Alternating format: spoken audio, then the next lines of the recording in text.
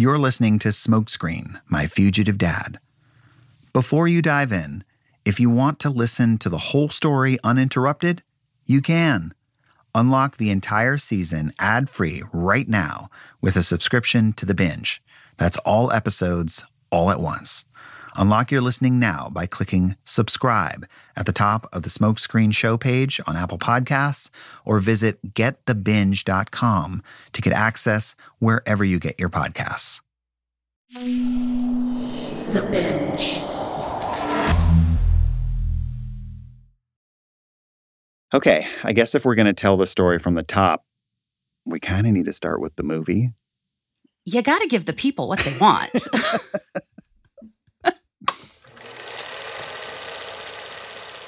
The Thomas Crown Affair was released in 1968. It was one of the most iconic heist films ever made.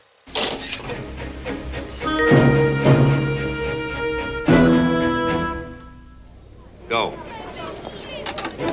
In the movie, Thomas Crown is a clever and charming businessman who pulls off an elaborate and inimitable robbery of a bank in Boston, Massachusetts. Go. Steve McQueen is the lead. His character is already rich. He does it, seemingly, because he can.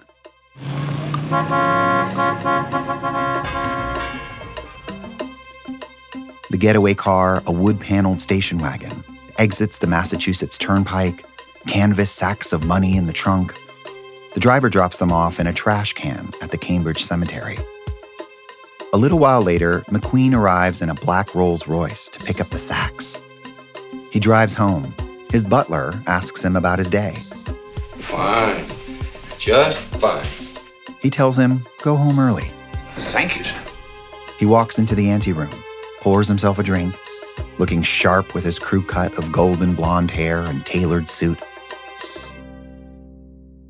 He catches himself in the mirror for a cheeky moment of primordial narcissism and toasts his own reflection. Then reclines on the couch, biting into a thick cigar, and is unable to control his laughter. He's done it. And that's really where the film starts, as law enforcement and a special investigator / love interest played by Faye Dunaway are hot on his trail. It's one of those summer blockbusters that kids of the era must have flocked to. The flashy thrill of the chase, and a leading man all the boys wanted to emulate. But there was only one young man watching that film among the millions who must have seen it that summer in small towns and big cities across America that took his obsessive admiration for Steve McQueen a bit too far.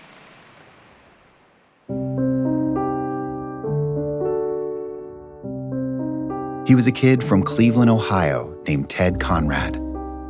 He loved the movie, went time and again to see it in the theater. He loved it so much that he tried to pull off his own heist. And the crazy thing is, he did it. He stole hundreds of thousands of dollars.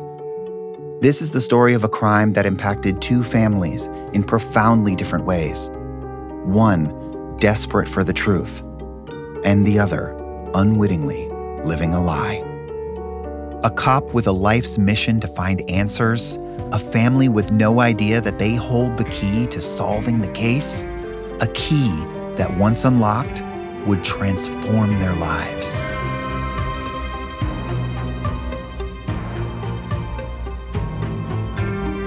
It's been over half a century since Ted Conrad stole a fortune from Society National Bank. And the real story of what happened has remained a mystery until now.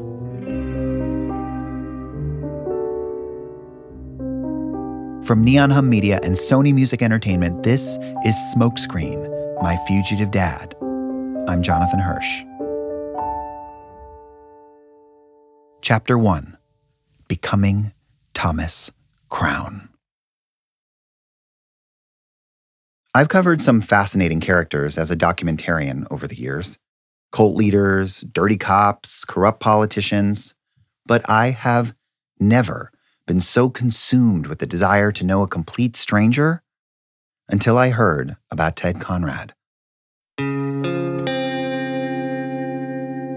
Some call his crime the greatest cold case in Ohio state history. It's not that he stole the money, but more that for decades, there were no credible leads. The U.S. Marshals, the local police, FBI, all were on the hook to track down Ted. And for 52 years, there was a lot of smoke, but no fire. This case defined the career for the Deputy U.S. Marshal of Northern Ohio, John Elliott. What's it like to chase somebody for 50 years? Every once in a while, I think about it. We're going to get this guy one of these days. He's going to slip up and make a mistake. And you can see why. I mean, the crime itself was baffling. Can you just walk out of a bank with all that money like that? It's like some sleight of hand, elegantly simple but infinitely complex. It was one of those Reddit mysteries that people obsess about online. Like D.B. Cooper, the man who skyjacked a plane and disappeared into thin air. He had talked about it with friends in the past about how easy it would be to, take money and disappear. And that's what he did. That's Pete Elliott, by the way. His dad was John Elliott, the Deputy U.S. Marshal who spent his entire life chasing Ted Conrad.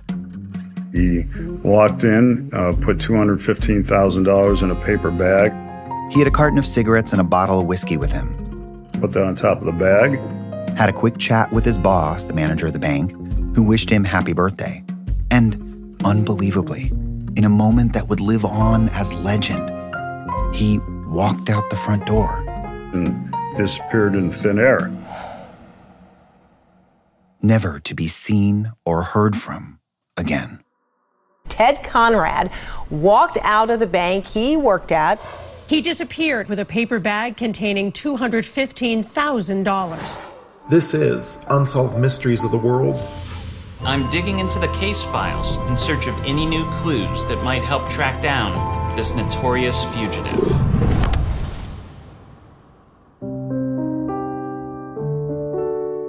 And a big part of that obsession had to do with the myth that had been built up around Ted. Ted did seem to have that certain something. I tracked down friends who'd known him 50 years ago, and they said he was smart, good-looking, had this mischievous look in his eye, a playfulness in his smile, gave off that star quarterback vibe, but also a touch more sophistication, almost academic, the jock professor, if you will. He had a girlfriend, in fact, a few. But in the fallout of his disappearance, there was one detail that people fixated on in particular. His obsession with the movie, The Thomas Crown Affair. Let's start with the money. Well, I don't have it. What would you do if you did? People thought that Ted Conrad had stolen a page from a Hollywood script. A handsome, brash young man who made a decision that led to a life on the run. Without family or friends or recourse, just this big bag of money to keep him warm. He wanted to become Thomas Crown. What kind of person could pull off such an elaborate crime? He had the smarts to outfox law enforcement for the better part of half a century.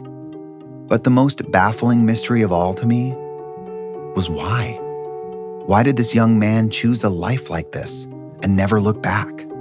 All of the articles about Ted made it seem like, just like Steve McQueen, he did it because he could.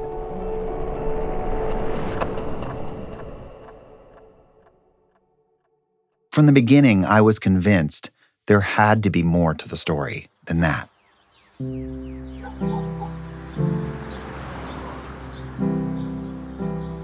Bonneview Avenue in Lakewood, Ohio is mostly 2- and 3-story wood-framed houses with wide steps leading up to front porches. Summers are blistering and muggy, but the long arms of trees shade the sidewalks. An occasional breeze off of Lake Erie brings respite from the heat.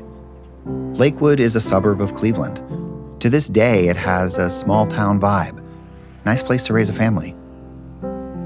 Walking south, you cross Detroit Avenue, one of the main drags. And then you pick your path, wending through the streets all built in the same style at the same time. Whichever route leads you to Franklin Boulevard and Lakewood High School. My name is Russ Metcalf. I live in the beautiful state of Texas, but when I was in high school, I lived in Lakewood, Ohio, and was very good friends with a guy by the name of Ted Conrad. The campus of Lakewood High spans an entire block, and if you walk through the halls, courtyards, and clamoring noise of the high school, you'll get to the football field. And that's where, in their junior year, Ted and Russ became friends. Most of the kids I went to school with all grew up there. I didn't, neither did Ted. Russ remembers Ted as being like him at the time, bit of an outsider, trying to feel at home in Lakewood. It was all the normal things you'd expect. I mean, it was a middle class to lower middle class community, steel workers and bus drivers, and as well as corporate executives. Ted's dad was a teacher. His mom was a violinist. When they divorced, his mom remarried this guy named Raymond Marsh. It was a great town to grow up in. There was lots of things to do. The biggest crime I can remember is when we would go out on Friday nights and toilet paper people's houses. Ted came back to Cleveland after a year at college, which is when Ted and his pal Russ would end up getting a job at a bank. 2 different banks, down the street from each other. The good old days of recruiting. One of our friends from high school was working for an employment agency. And we were out having a beer someplace, and he came over and said, "Hey, you guys looking for a job?" And he had this big stack of cards at all these jobs. And the first one he came to was for a vault teller at what was called at the time Society National Bank. The vault teller. And Ted said, "Well, that sounds good." So Ted went and interviewed and got the job right off. Not long after that, Russ's friend got him a job at another bank nearby. Russ looks back at that period of his life fondly. He and Ted were on top of the world. They'd play golf together, go out to parties, and double date. Ted was dating a girl at the time named Kathy Einhaus. Friday night was like our night to sit and sip champagne and eat shrimp. And we had a really good time together. We laughed a lot. But little did Russ and Kathy know back then that Ted was probably already plotting his way out. Ted would talk about how lax the security was. I mean, he said, "They didn't even fingerprint me when I came to work for this." Actually, my sister and I went to the bank one day. We were going to meet him for lunch, and he said, "Do you want to see where I work?" And we said, "Sure." And he said, "Come around to the back of the bank." And we did. He opened the store, we came in, and we were like, whoa, we're in this big room of money. I know he didn't want anyone to see us there. We went into the vault, and we were sitting there, and we were holding armloads of money, and there was nobody in there but the 3 of us. So it wasn't like we were there for any long period of time. And then he kind of ushered us out, and then we went around to the front of the bank and met him for lunch. Russ and Kathy confirmed that the Thomas Crown affair loomed large in Ted's life at the time. I probably didn't see the Thomas Crown affair with Ted until after he'd seen it 5 times. Yeah, I went with him to see it, and right after he did light a cigar. He thought it was charming, and it made him look charming. He loved Steve.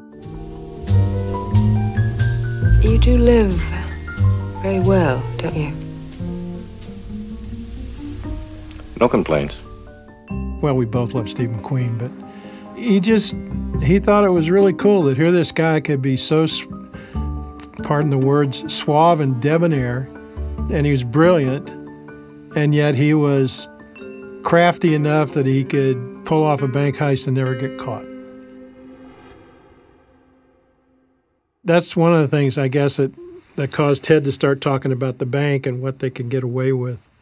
I can't believe what I could get away with. Russ struggles, still, to separate fact from fiction when it comes to Ted.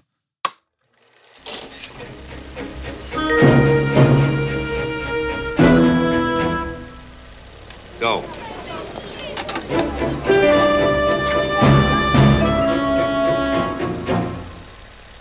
Go. In the film, Thomas Crown employed a strategically positioned team to execute his grand heist. The getaway driver never saw Crown's face. He wasn't there when they entered the bank, when they liquidated the vaults and walked calmly and quickly out the front door. Ted Conrad worked at the bank. He pulled off the crime by himself. But he was thinking about and planning how to pull off the heist for months. That's what Kathy, his girlfriend at the time, told me.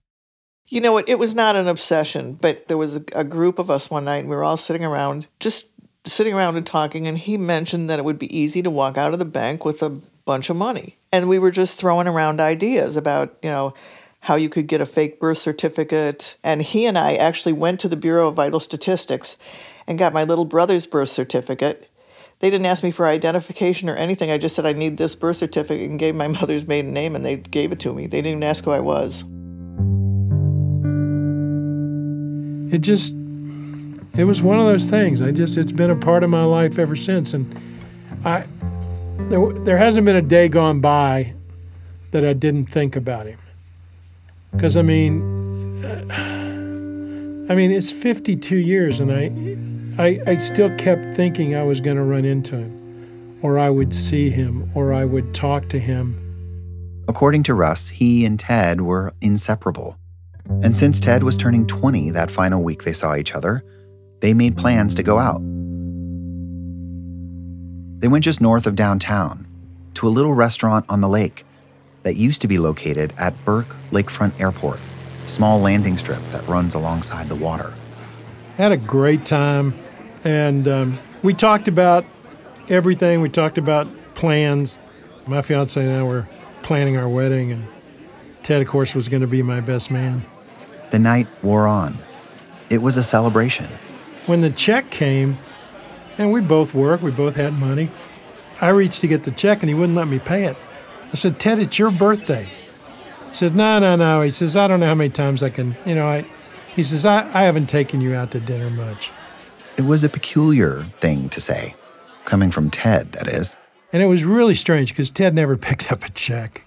He was one of those guys that he's happy. He wouldn't feel bad about treating you, but he was happy enough to let somebody else pick up the check. Everyone stumbled home. A great night. The next day would be their last as friends. But at the time, Russ had no idea. In the morning, a few hours before he disappeared with the money, Ted called him up. He said, you up for lunch? I said, sure. They decided to meet at a restaurant halfway between the two banks where they worked. The best grilled hamburgers I've ever had. A place called the Flaming Embers. They had an hour-long lunch break and were at the restaurant for maybe 40 minutes. They made plans to play golf the next day at Rocky River Park. He said, I got to go to the liquor store. I said, what for? He says, we may get together this weekend, so I want to get some Southern Comfort, and I need to get a carton of cigarettes. And I said, okay. And again, Ted offered to pick up the check. And I'm going, Ted, this is getting ridiculous. He says, nah. He says, I owe it to you. So he went his way and I went my way. And then that night was when he disappeared.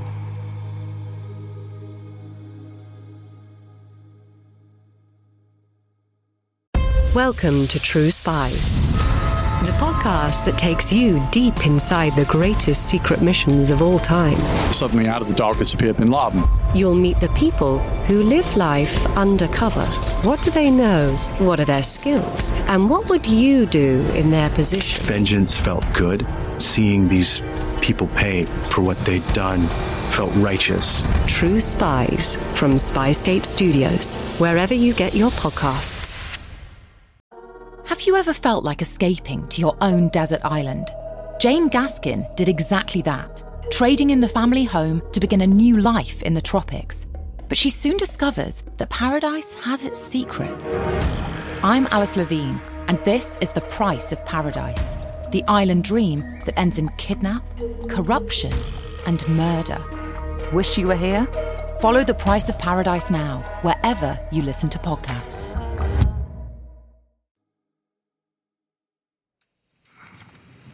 Make sure so these are all going to be your copies. So these look like records. Let's start with the investigation into that day. I'm sitting in the sprawling corner office of Pete Elliott. Remember, he's the one whose dad, John, spent the better part of his career trying to find Ted Conrad.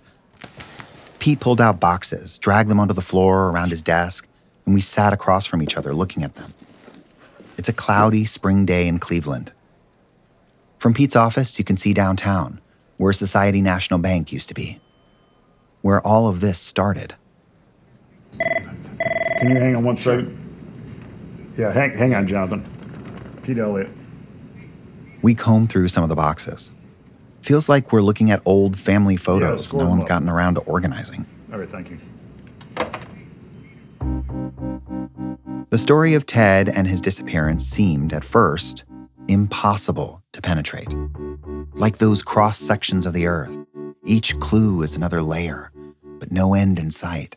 And sitting there with Pete in his office, I felt awash in all those details. I watched Pete as he brought me artifacts and documents to discuss. Yeah, and then, how about the tape? You got the tape? I've got the tape, yeah, in this box. He has this stern look on his face while he does it. Maybe he's lost interest in this case decades ago, or maybe it's all he thinks about. He's the kind of guy who doesn't let on very much. He reminded me of my Midwestern uncles. I knew from the beginning that the story of Ted Conrad wasn't just about a young man who stole money from his employer. It's also a story about Pete and his dad, John. Well, that's all he did was talk about Conrad. John was the deputy U.S. Marshal first assigned to Ted's case in 1969. John Elliott was obsessed with solving the Conrad case. Ted was practically his nemesis for over 40 years. It was his lifelong mission to, he made an enemy with Conrad right away. Right? And sometimes you need that in your life, that other thing to motivate you.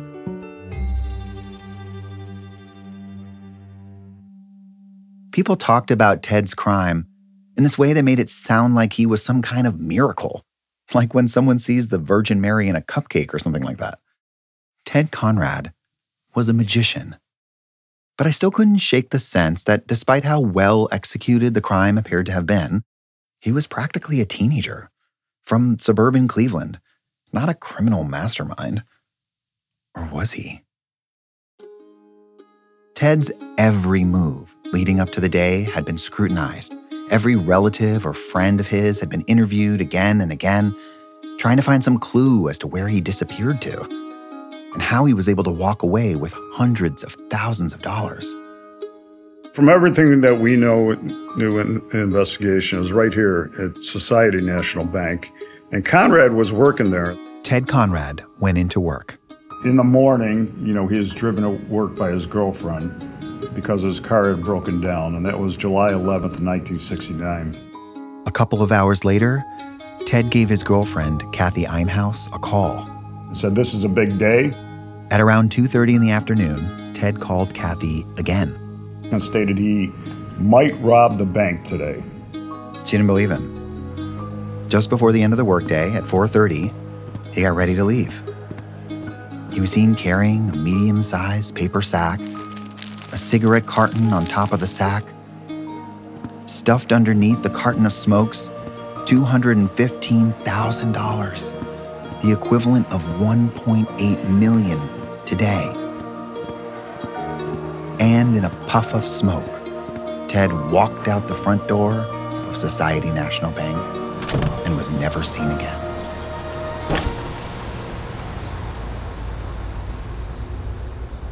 And from that moment on, he would drift further and further from his life in Cleveland, transform into something else, something different than the kid Russ knew, a myth. The vault teller from Cleveland who liked fast cars, the kid from Lakewood, Ted Conrad.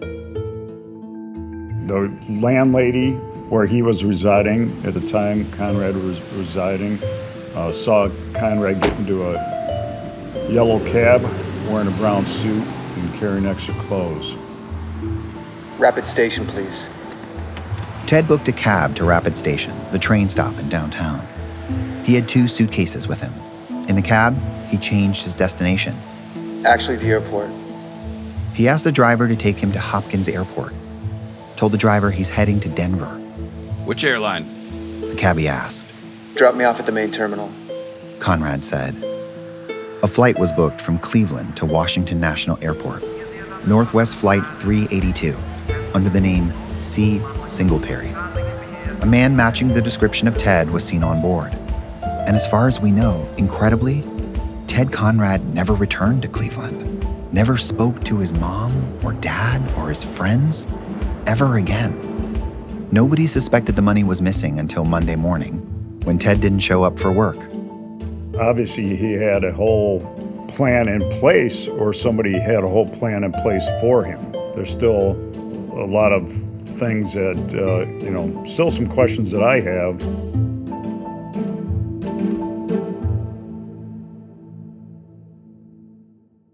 That night, Russ was at his girlfriend Christine's house. According to Russ, Ted called him. Russ still lived with his parents at the time, so his mom answered the phone. Then Ted called Christine's, but they didn't answer. He tried to reach his girlfriend, too. He called me that evening and said, "Do you want to come over and I have something to show you?" And I said, "No." I said, "I'm going out with a friend." I said, "I'll talk to you tomorrow." On Saturday morning, Russ drove over to Ted's house as planned.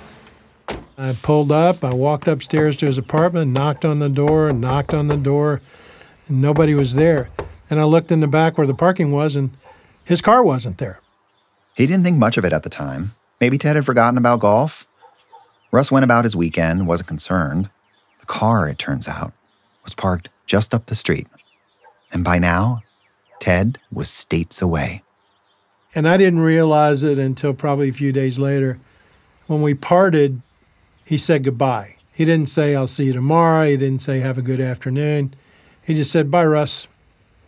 And, after the fact, thinking about it, it's like, I wonder if he was trying to tell me something. I wonder if he was, if there was something that he just, it was hard for me to understand the way he was. That Monday morning, the bank did an audit of their funds, and surprise, surprise, the money was missing. Well, originally it was an FBI case, so the FBI, because it was a bank robbery, quote unquote, they would have been involved initially in it. So, after the bank administrators found out that a substantial portion of the company's funds had gone missing, they contacted the feds. And it didn't take long to put two and two together. The guy in charge of the vault, he didn't show up for work. When there's a warrant that's issued, it comes to the U.S. Marshal Service. A warrant was issued for Ted Conrad's arrest. The formal charge is bank embezzlement, since he didn't technically rob the bank. From the very beginning, Pete's dad, John Elliott, was working the case. That included digging into Ted's background, interviewing his friends, calling around to see if anyone might have known about his whereabouts or plans, which of course led them in short order to Russ. On Monday morning, Russ got a call from another friend. He also worked in the bank with Ted, and we partied together a few times. And I got a call at my bank, at my desk, and he said, "Russ, have you seen Ted?" I said, and I told him, I said, "No, we had lunch Friday. We were supposed to play golf Saturday. He never showed up." A couple of hours later, that friend called him back. And I said, "What's going on?" He says, "Ted hasn't shown up. He hasn't called in, and there's a shortage." I think he actually said there's money missing, but I said, "Really?" And he said, "Yeah." He says, "I'll get back to you." Russ carried on with his day, but no doubt by then, he'd started to wonder if, after all the times Ted talked about how easy it'd be to steal from the bank, if he'd actually, this time, crossed the Rubicon. 3 hours later, he got another call. It was the attorney's office at Russ's bank. One of the attorneys said, "Russ, come over to my office." And I walked in, and there were two guys in suits sitting at his desk. And I looked at him, and I still don't know why I did it. I said, "You guys must be from the FBI. How much did he get?" It was still a joke to Russ. Maybe it hadn't fully set in yet what was going on. But to the FBI, there was nothing funny about it. They said, "Well, we can't discuss that, but do you happen to know where Ted is?" And then we got in this whole thing about, where would he go? The next day, Ted Conrad sent a letter to his girlfriend, Kathy Einhaus. It had been shipped from the Washington National Airport station. He asked her to burn the letters so the authorities wouldn't find them, and thankfully, she didn't. On July 17, 1969, 6 days after Ted disappeared with the money, he wrote a second letter to his girlfriend, Kathy. About a week after that, a search warrant is issued for Ted's apartment and car. Inside, the feds found 2 Society National canvas bank bags and a bottle of Canadian Club whiskey.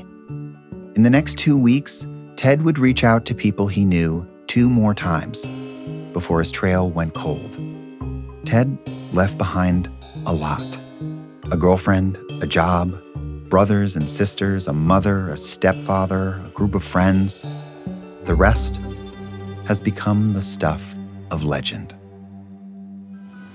So, where is Teddy Conrad today? Who knows? The Conrad Trail is cold as marshals look to generate some kind of heat. However he might be found, U.S. Marshals aren't giving up on the hunt for the kid who turned the Thomas Crown affair into his real life. And this unbelievable story was one that I was about to, in a way, become a part of myself. Because it turns out that while Pete's dad, John Elliott, had been turning over every stone, following every blind lead to a dead end, Ted Conrad was hiding in plain sight.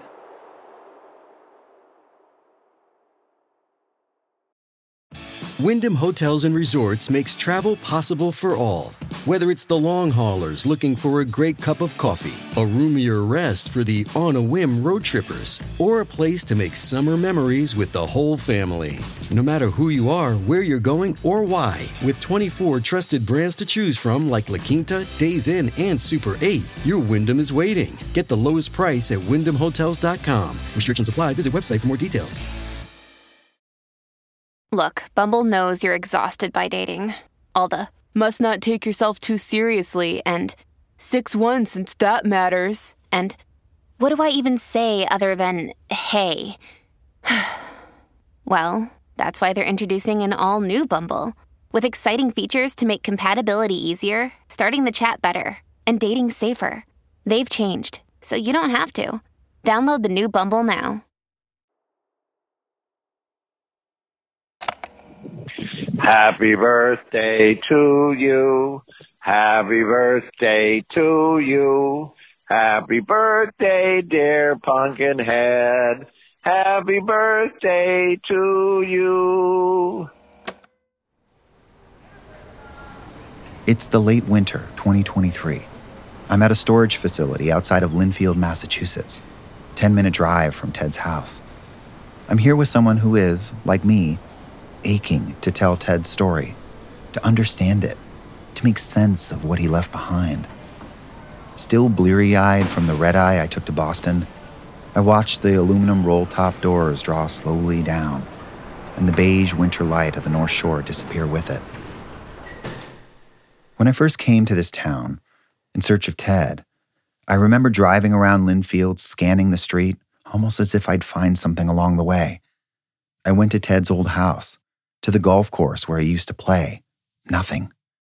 At last, a close friend of Ted's called me. I pulled over to the side of the road. He wouldn't talk for all the reasons I'd heard. We respect the family's privacy, etc. But he also said, there's another reason. I just miss him so much. And this little recognition washed over me like a tiny wave that made me aware of the bigger waves farther out to sea. There was more to the story of Ted. He is in khakis, and you can see in the photo that they have at least a double pleat in the front because he loved a pleated pant, and then one of his either Land Rover or golf shirts. More than anyone, this person holds the key to the mystery. And I'm thinking to myself, how amazing it is. How little we can confidently say about this man after all these years. How little we can confidently say about anybody. I thought I knew my dad, but that was before I found out he'd been a fugitive for decades. You should probably introduce yourself. Yeah. I'm Ashley. I'm actually Ted's daughter. But you weren't always aware of that. No. Could you have ever imagined your dad was a criminal mastermind? Absolutely not. He was always so relaxed and easygoing. I never would have guessed how many secrets he had. You and your dad were unusually close, though, right? Like, you weren't just his only child. You were also sort of his confidant. Yeah, I think he would tell me things because he either thought that I could handle it better than my mom, or that I just have this terrible gift of being able to compartmentalize things and put it on a shelf and tuck it away. Maybe he would give her 10% of a story, and then I might get 30%, but I would definitely get more than she did. But now, at 38 years old, she found herself asking, what percentage of the story he told her was a lie? Was it all a lie? I deserve to know my father's name. I deserve to know my name. She also deserves to know why. Why did Ted take off with the money and leave his whole life behind? This burning question was how Ashley and I found ourselves on a journey in search of the real Ted. He wasn't a wise guy. I mean, he'd look you straight in the eyes. The only time I saw him was sad when he was saying that his parents were killed with his twin brothers at a car accident. He was Ohio's most infamous fugitive. Some people portrayed Conrad as a Robin Hood, and my dad called him nothing but a thief. He kept plenty of secrets. And he said, if I tell you, you have to promise you will not look into it. I don't want you looking into anything. I don't want you telling anybody. Ted Conrad, it turns out, was a mystery even to those who knew him best. And we'll tell you, at long last, not only how he did it, but why. Unlock all episodes of Smokescreen, My Fugitive Dad, ad-free right now by subscribing to the Binge Podcast channel. Not only will you immediately unlock all episodes of this show, but you'll get binge access to an entire network of other great true crime and investigative podcasts, all ad-free. Plus, on the first of every month, subscribers get a binge drop of a brand new series. That's all episodes, all at once. Unlock your listening now by clicking subscribe at the top of the Smokescreen Show page on Apple Podcasts, or visit getthebinge.com to get access wherever you get your podcasts.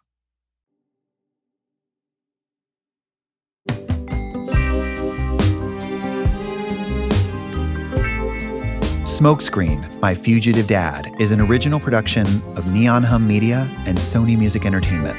It was written and produced by me, Jonathan Hirsch. Ashley Randall and I co-hosted it. Our editor is Catherine St. Louis. She's also Neon Hum Media's executive editor. Our executive producers are me and Ashley. Sound design and mixing by Scott Somerville. Theme and original music composed by Matt McGinley. We also use music by Blue Dot Sessions and Epidemic Sound. Our associate producer is Ann Lim. Catherine Newhan is our fact checker. Our production manager is Samantha Allison. Our lawyers are Rachel Goldberg and Allison Sherry. Special thanks to Joanna Clay, Shara Morris, Steve Ackerman, Emily Rassick, Devin Schwartz, Laura Ubate, Amy Eddings, Corinne and Weldon Pless, and the voice of young Ted Conrad, Johnny Boss. If you're enjoying the show, be sure to rate and review. It helps more people find it. Thanks so much for listening.